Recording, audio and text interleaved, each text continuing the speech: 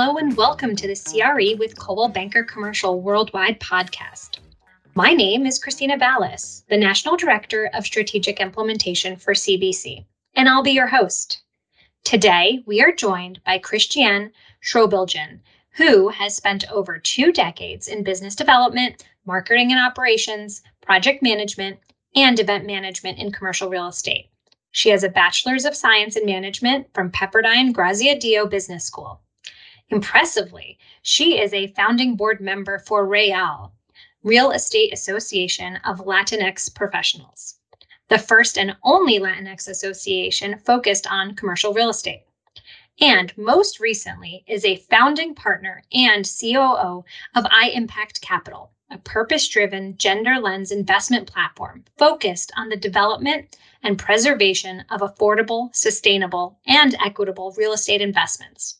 At iMpact, she executes strategy and vision and oversees safeguarding iMpact's purpose and values. She is responsible for the organization's resiliency, keeping business performing at its peak today and as a change agent for the future. She's here today to talk to us about her personal journey that led her to an amazing career in commercial real estate, as well as ways we can and should think about equity in this industry. Welcome, Christiane. Thank you for joining us. Thank you so much, Christina. Pleasure to be here. I would love if you would kick us off with talking about iMpact and how you got there. We can weave back through your journey of personal and career growth, but I'd love for you to start us off with talking about iMpact. Sure. So as you mentioned, iMpact is an investment platform, but it has a gender lens approach to it. And so what this means is that we are focused on women-owned and led developers and investment managers. We are working towards launching our fund at the beginning of 2023, and it'll be focused on housing. And this is because through our research, we found that less than 2% of CRE assets under management are handled by women, less than 2% in all of commercial real estate. However, over 75% of residents in affordable housing and Section 8 housing are women. So, there's a huge discrepancy there. And because of that, we are creating a gender focused opportunity through real estate investments. Our hope is that when there is representation at an investment level and an asset management level, then that'll trickle down to understanding the risks and opportunities that housing residents have.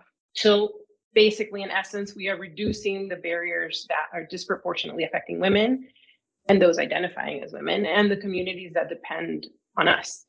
And we hear over and over that in commercial real estate investments, the biggest challenge is surety of close in the early stages of an opportunity. And that's really where we want to come in. That's great. And how does iMpact help with that? So once we launch the fund, we have identified already senior investment partners that have some sort of track record already. So they've been pre-vetted, pre-identified. We feel comfortable with them that our institutional investors are willing to support our mission and our vision. And then depending on the circumstances, we can come in with early funds to say, help put a deposit down, right? So like I mentioned earlier, one of the biggest barriers is having that large sum of money that can then compete with other investment managers. So that's where we would come in. At a development level, it could take up to $2 million to get a deal off the ground, right? And so that's where we would come in. That's amazing. And how did you identify this as the path of maybe the path of resistance as far as investment goes? What kind of research did you do? Is it just your experience, or was there a lot of research that went into it? It's a combination, right? My partner, Ada Arevalo, she's been in the business longer than I have and has really focused on affordable housing. And based on our peers and our colleagues, a lot of them women, a lot of them are leading small businesses themselves. We knew that there was this opportunity because, as you know, as another female in the industry, we're not well represented. In surveys, we found that women of color are a rounding error. So we were thinking about ways of changing that, of creating something unique and different. as more and more focus is placed on ESG, environmental, social, and corporate governance. And we felt like this was an opportunity. We're both passionate about providing opportunities to people like us. And what I mean by that is not just women, but also Hispanics and Latinos in the business. That's great. I'd love for you to take a minute to maybe break down some of our assumptions, or some of our listeners maybe assumptions about what is affordable housing. So affordable housing is typically thought of as maybe the projects, right? So when people typically think of affordable housing, they think of these federally funded public housing apartments. And it's not necessarily the case. You can have a brand new Class A apartment that is categorized as affordable housing. The way that we're trying to almost create a paradigm shift, though, is thinking about making sure that folks are spending less than 30% of their income in housing. And what this means is that firefighters and police officers and teachers and even the younger generation of folks in commercial real estate have a home that they can then have additional money to spend into the economy as well. So it's not just about the poorest of the poor, it's about making sure that there is equity throughout the entire spectrum of the working community, so that we have the ability to then maybe invest a little bit of money, for sure, save some of that money, right? And travel and experience all the other things that everyone else gets to do if they are living within their means. Inflation rate, as you know, has made things a little bit difficult for folks these days. Everything is getting a lot more expensive. And so it's just about making that adjustment so that everyone can afford a safe and clean and nice place to live, and again, be able to do those other things. Absolutely. I felt like I needed to ask that question because I get involved in my local community. And a lot of times when I talk to people about, housing, and it just comes up in conversation when you're helping a town or downtown or municipality, whatever your passion is. And I always use that same example, actually, about the people that service the community should be able to afford to live in said community, right? Teachers, police officers, Exactly. et cetera. And a lot of times I think when people first hear the words affordable housing, their mind does go to that kind of more archaic view of it, or, like a negative view, as opposed to thinking about a space that people could actually afford to live in as, not this degraded space. It could be a beautiful space that's just Correct. fair for people. So it's definitely about equity. I love that. Thank you for sharing that with our listeners. I do have a question for you about impact and how did you start it? How did you and your co-founder become partners, and how did this come into your view? Sure. So I got to know Ada better while we were getting Real off the ground. Like you mentioned, it's the Real Estate Association of Latinx Professionals. So that started right in the midst of the pandemic in the summer of 2020. And we quickly, and by the way, I should say, this also includes a very lovely board of directors that we have been partnering with over almost 2 years now. But Ada and I quickly realized that we had complementing skill sets and expertise, and that we respected each other tremendously. And so as Ada was ideating impact, because again, she's really the one that has the experience with affordable housing and fundraising specifically, I became one of her trusted colleagues in thinking through approach and strategies. And within a few months, she presented the opportunity to join her as a partner. And decision was not an easy one. I loved what I was doing in sustainability, and I loved my team at Sustenta Group. But it was also obvious that I'd have the privilege of creating something from scratch with somebody that I admired greatly. So that's kind of how it started. So I started part-time. I let my team know. It was a very transparent process. Everyone was really excited. We knew that we would find ways to continue collaborating going forward. And it has been that way, and eventually transitioned full-time summer of last year. Amazing. I'd love for you to talk to us a little bit about Real, since you brought that up. It's interesting to me in almost a mind-blowing way that it's the only Latinx organization for commercial real estate professionals. Is that accurate? As far as we know, that is accurate. Yes. Yeah. Tell me about that and what kind of led you to kicking that off and working on and, now with Rael. Sure.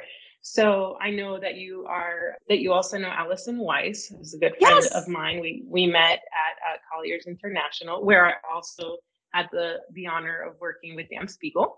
And so Allison created a group of women, CRE Women Mastermind.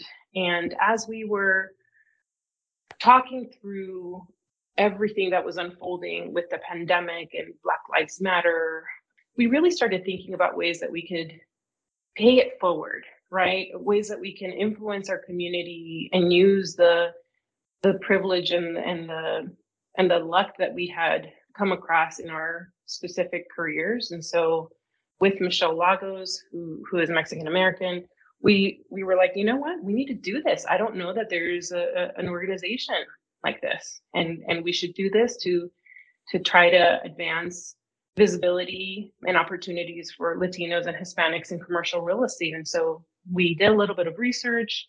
Garland Fuller, who's now on the advisory board for Rael, she then connected me back to Ada, who I had met earlier that year. And she had already been speaking to a few other people.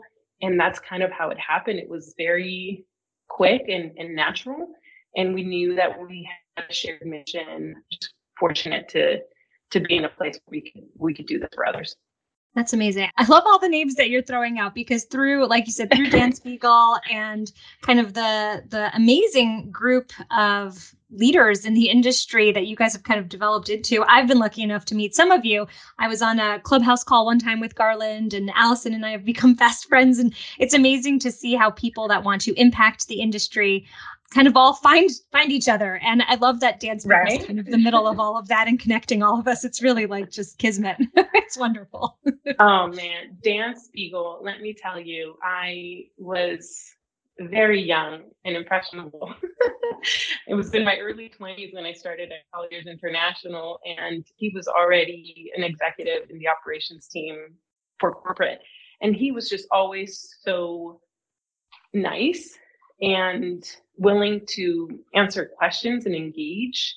I have this memory of a handful of executives who actually took the time to remember my name, and say hi to me when they would walk by my cubicle at that time. And so very fond of Dan. He's a great person. He is. He hasn't changed. I'll tell you that. He's still great. So good news. I'm glad to hear. Yes, absolutely. So I want to know a little bit about your path into commercial real estate. Since you mentioned, you started at Colliers really young. How did you fall into commercial real estate, or was it a path that you had sought after? Certainly not something that I had envisioned. So it was by chance. I had moved to Los Angeles in 2000 from Nicaragua, where I graduated from high school. And I came here to study architecture, quickly realized that was not for me. And I don't know if I should say unfortunately or fortunately, but I got lost in LA's charm as a young adult, finding my way really into arts and music and the underground scene, and always working, of course. But I kind of just tried to experience LA in all of its greatness. And eventually my cousin, Tom Lagos, who had at that time been in the business for over a decade as a real estate investment broker, asked me if I could help with a new portfolio that he had listing. And so, likely underqualified, frankly, I assumed that my background in architecture and art and small business would be a good fit. And it was that way. I immediately fell in love with the business, and then eventually moved from retail brokerage to large scale business pursuits for all property types, and eventually landing on the national corporate team for capital markets at Colliers. So it's been on and off a bit, about 16 years now in commercial real estate specifically. And then before that, I managed a retail store. So interesting. So oftentimes when we talk about representation or opportunity, it's usually in a sense of, generational wealth or business opportunities being passed down from generation to generation, right? But in this case, it was an opportunity that somebody threw out to you through family, through a cousin or, I think that's what you said the relationship was. And it's interesting that it was not done in the same way, but because of your network and somebody that did an industry that you had maybe not too much knowledge about, kind of threw an opportunity out there and you seized it. So it's interesting to hear that story. I love that. Thank you. Yeah, and actually that's actually what also helped me think about what it was that I personally wanted Real to be, and was hoping that I could influence my fellow board members to think about as well. Over and over again, we hear that commercial real estate opportunities are, like you mentioned, through family, right?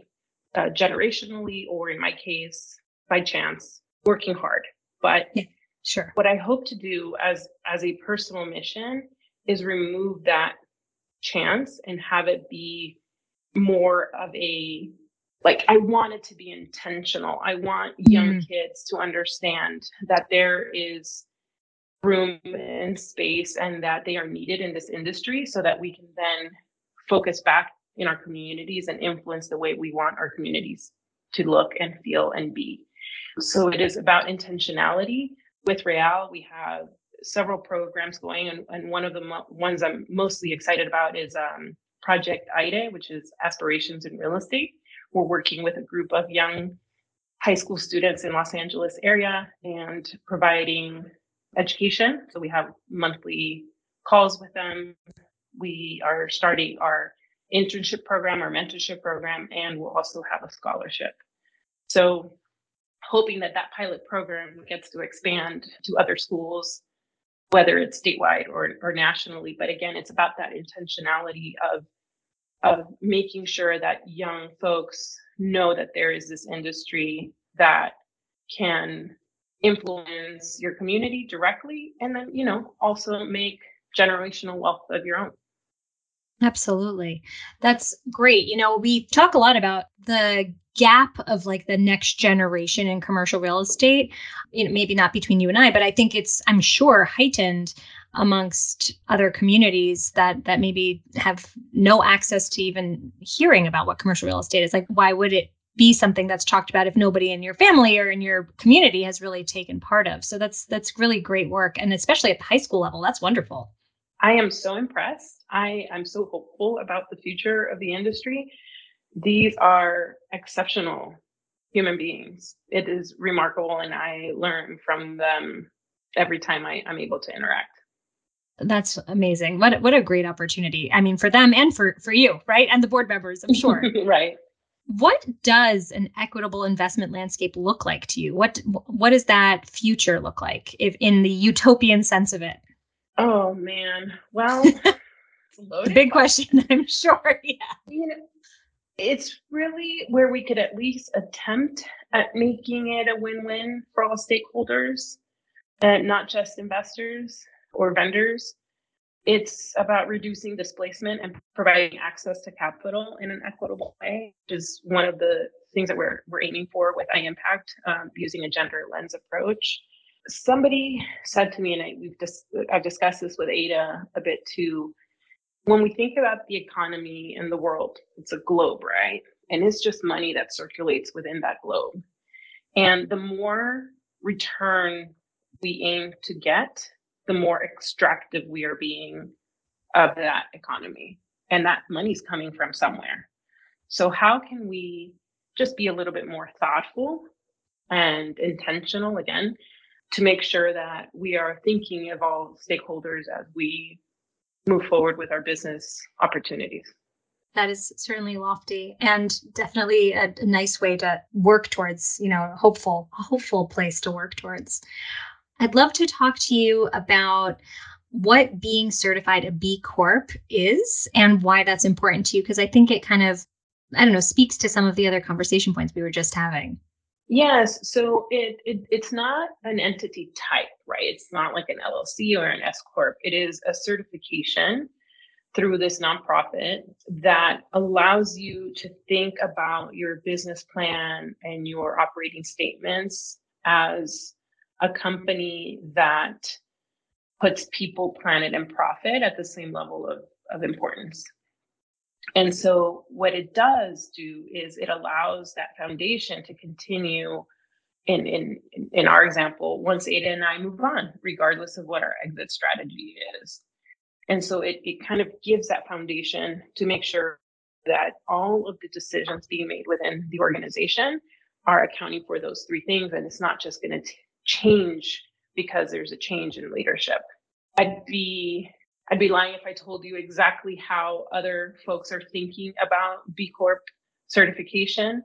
I do know that some of the larger companies are companies like retailers, Patagonia and Allbirds. And so now we're starting to see certifications in B Corp coming to more private, smaller businesses. And as we were ideating on impact, we felt like this was an important differentiator for us.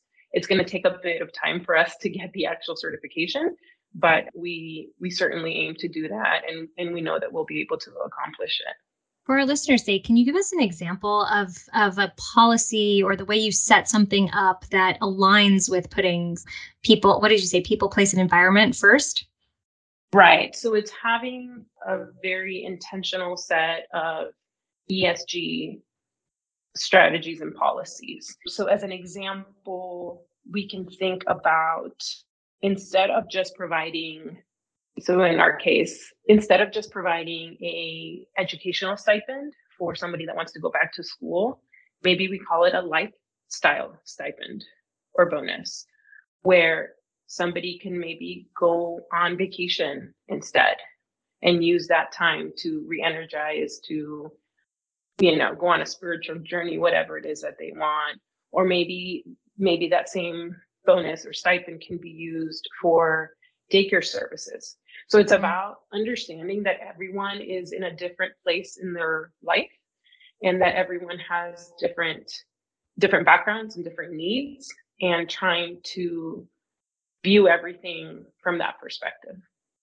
That sounds lovely. And I love that it takes it sounds so empowering, actually, for the individual person to make decisions for themselves on how to better invest in themselves, although it puts the ownership certainly on the individual person to recognize that.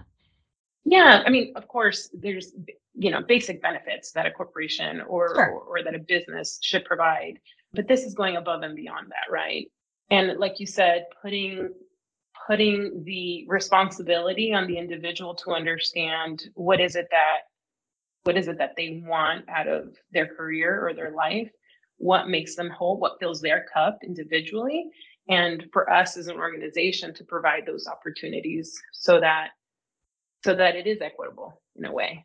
I think that the key there too, and the way that you're setting up impact it, and through the lens of trying to be certified as a B Corp, but also just obviously the way you're running the organization in general, it does take a little bit of the uncertainty of leadership out of the individual employee. And what I mean by that is, for me, and as we were talking so highly of Dan, he recognizes that his team kind of maybe certain areas of development and is very proactive in making us feel empowered to go and pursue those things.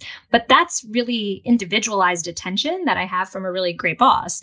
Void of that, if that didn't happen, I may not have those opportunities. So I think it's amazing to set up a company, organization, et cetera, where it takes the guesswork out of either leadership or management and kind of really puts that back into the power of the employee. That's really great. Yeah. And it's continuity too, right? So again, it doesn't matter where Ada and I go, if there is ever a change in leadership, this is part of the DNA of the company. So you and I first were talking about where impact is in its current state. Can you talk to us about the next steps that impact is looking towards, and maybe what the next year has in store for impact? Yeah. So as I mentioned, we have come full circle with our strategy. It is what we had first envisioned. And our goal is to launch our first fund, which will be focused on housing at the beginning of the year, 2023. And until then, though, we need more support. It's just Ada and I. We have two amazing interns and an assistant that has been helping us since the beginning. But we are currently fundraising for operational capital. We think that we know that it won't just be a friends and family raise. We hope that grants and other types of charitable organizations step up and do this work with us. Absolutely. So if any of our listeners are inspired and want to know how they could get involved with iMpact, what would you tell them? LinkedIn is definitely the way to get a hold of me personally. Ada is also extremely active.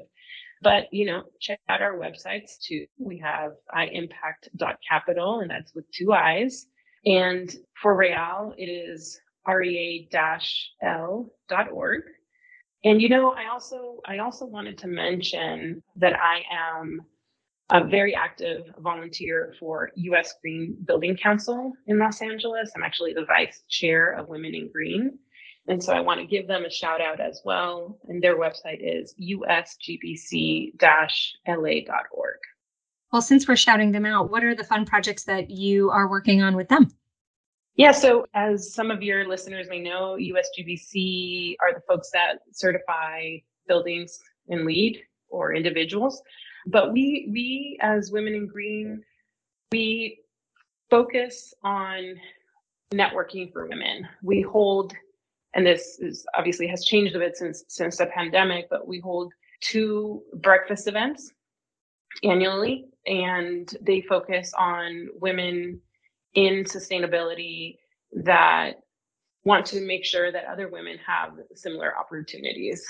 Currently, right now, we're actually thinking about restructuring a bit and making sure that we are collaborating more with other committees within the organization in providing, say, job opportunities or internship opportunities to recent college graduates looking into sustainability as a career. So this is all kind of, at least when I view my work, it's all inclusive. We cannot have sustainability without equity. We cannot have equity without being sustainable. And all of that is wrapped in governance and how we look at leadership in everything that we're involved in doing. Absolutely. Talking about sustainability, I did want to touch on that as part of your career journey, and then how that was. I wanted to just dig into a little bit of how you've come into that world as being part of your passion too. So, like I mentioned, I spent the majority of my career in brokerage, but then in 2018, I got pregnant with my first and only child, Lucas. And during my maternity leave, I just really got to thinking about what I wanted my legacy to be for him and what I could be doing to just leave the world a better place, right? So this is pre-Real, pre-iMpact. Yep. And by luck, I guess we can call it again, luck, a friend of a friend's wife reached out to me talking about an opportunity in sustainability within commercial real estate. And I said, I don't know anything about sustainability. But they're like, no, we just need someone that understands real estate, that understands commercial real estate. And so it ended up being an amazing team at Sustento with Dave Hodgins and Renee. And that's kind of how I got started in sustainability, and then really understanding what the process is to lower emissions in a building and reduce energy and water use in a large scale level. We had advisors that focused either on energy or water, and we would then team up with the property managers and engineers in helping identify solutions and incentives that the Los Angeles Department of Water and Power and the city of LA had for them. So it's about building case studies when people can see what others are doing to make a difference, then it kind of takes on, a life of its own. So if anybody wanted to, I guess some of my thoughts are about, sometimes I think, just like the concept of affordable housing, I think when people hear sustainability, it may have kind of different connotations to them. Is it, how would you explain sustainability to somebody that maybe is skeptical about its importance in the world of obviously in commercial real estate terms? Yeah, so thank you for asking that. Actually, when I was at Sustento, we went through this rebrand exercise. And the way that we thought about it was really proofing your investment. You're making an investment in real estate. You want to make sure that that's a sustainable investment, that you're future proofing your investment for the long run, right? And so if we are not taking care of what we need to take care of now, you're going to have different maintenance. That's going to cost you more money because things are going to break down, because things become inefficient, right? Just like a car. It's the same way for a building. If we're not doing what we can for the environment, we will continue to have fire risks, or just even, for example, infrastructure wise for earthquakes. We get in Los Angeles, which is where I'm based out of, we get, I believe it's like 75% of our water imported. Imagine what would happen if there's an earthquake and that pipeline breaks. Right. That's not necessarily future proofing our communities here, right? Yeah. So it's all about finding ways to reduce first. It's like that whole recycle thing. We first have to figure out how to reduce our use, and then figure out ways to generate alternative ways of capturing energy and water. But first comes reduction. There's no point in, for example, putting an entire roof of solar panels if you're just wasting energy because all of your systems are inefficient. Sure. And that's what the experts, again, I'm not an expert, but that's what the experts at either a sustainability consulting firm can do for you, or working with the public sector incentives, like I mentioned with LADWP or SoCalGas. They all have mandates from the city, and those mandates come from a state level as well.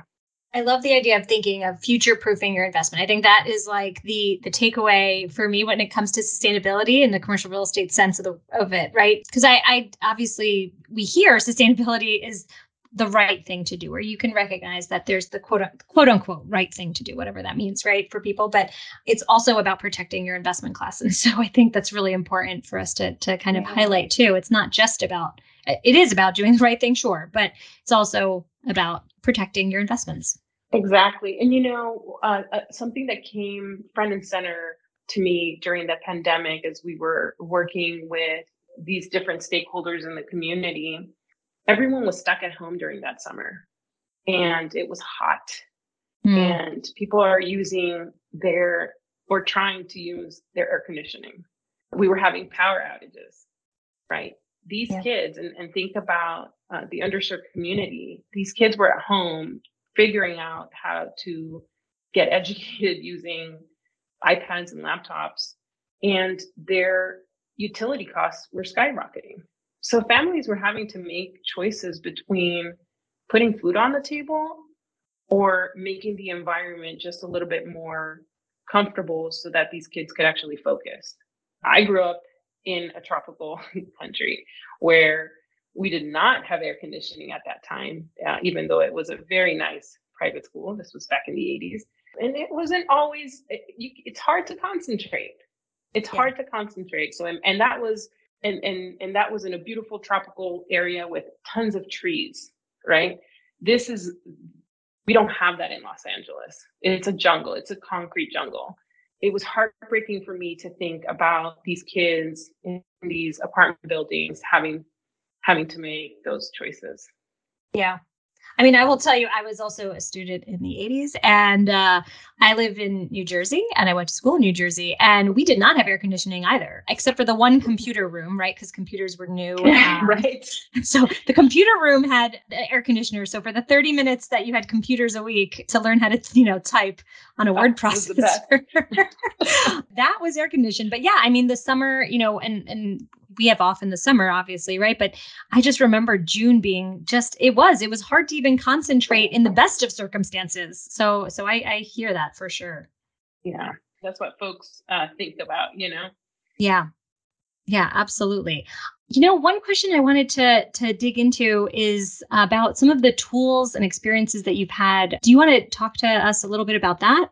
Sure. So I think I'll start with tools or skill sets, maybe. And I think that basic ones like project management and people management are good. But honestly, I think for me, it has been my curiosity and just being inquisitive. It's what has helped me be a better problem solver, a better connector, a better team member, friend, and even family member. I read a book called Traction by Gino Wickman, and it always talks about asking why 5 times to get to the root cause of a challenge or issue. So if you dig deeper and dig deeper and dig deeper, leading with curiosity, you're going to get to the root cause, and it's going to allow you to solve things for the long term, not just put band-aids on it.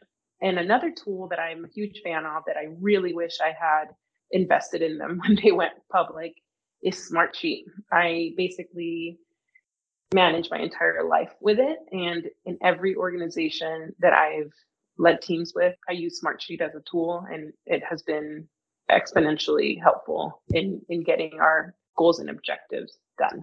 So I have 2 comments on that because so number one is curiosity. Absolutely. Is that something that you have you always been curious? Like when you were a child, were you a curious child, or is that something you've developed and learned how to do? I think a combination. When I look at my childhood, and especially if I compare myself to my brother who would literally pull apart the toaster oven to figure out how it works, that's just definitely amazing. Not me. And then of course he couldn't put it back together, so then we would have to buy a new one. So that was definitely not me. I'm curious, like, oh, he's opening the toaster, let me check it out. But I'm like, yeah, it's cool. I'll move on to something else.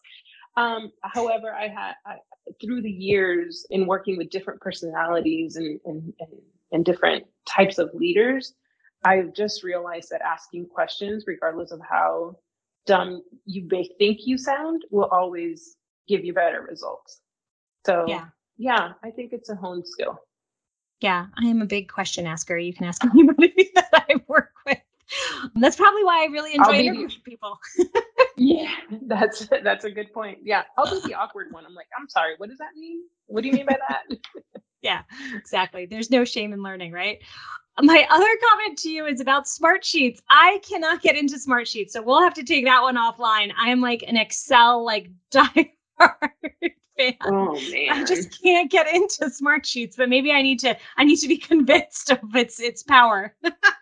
So usually what happens, again, this is in my experience using it over the last 10 years, it's if it is not being utilized, not even to its full potential, but let's call it like a 30% potential, then folks are not seeing the advantage of using Smartsheet versus Excel. Mm-hmm.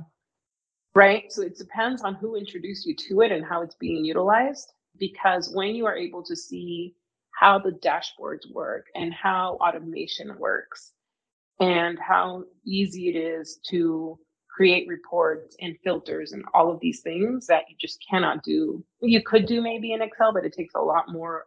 It takes a particular skill set to do. That's when you start seeing the benefit. Yeah. Okay, I will be more open-minded to trying Smartsheets again. That is one of my takeaways today. I have changed minds. I have been known to change minds, especially when it comes to technology. Awesome. I heard a few times in our conversation you use the word luck, and I know that is something that you and I have talked about on previous calls. I would love for you to talk about how you think about luck. Luck to me is preparation meeting opportunity. So of course, like I mentioned, I have been privileged, but I've also endured a lot as a woman of color in this industry. But it is about being ready to take on the opportunities that are given to you and proving people wrong to a certain degree.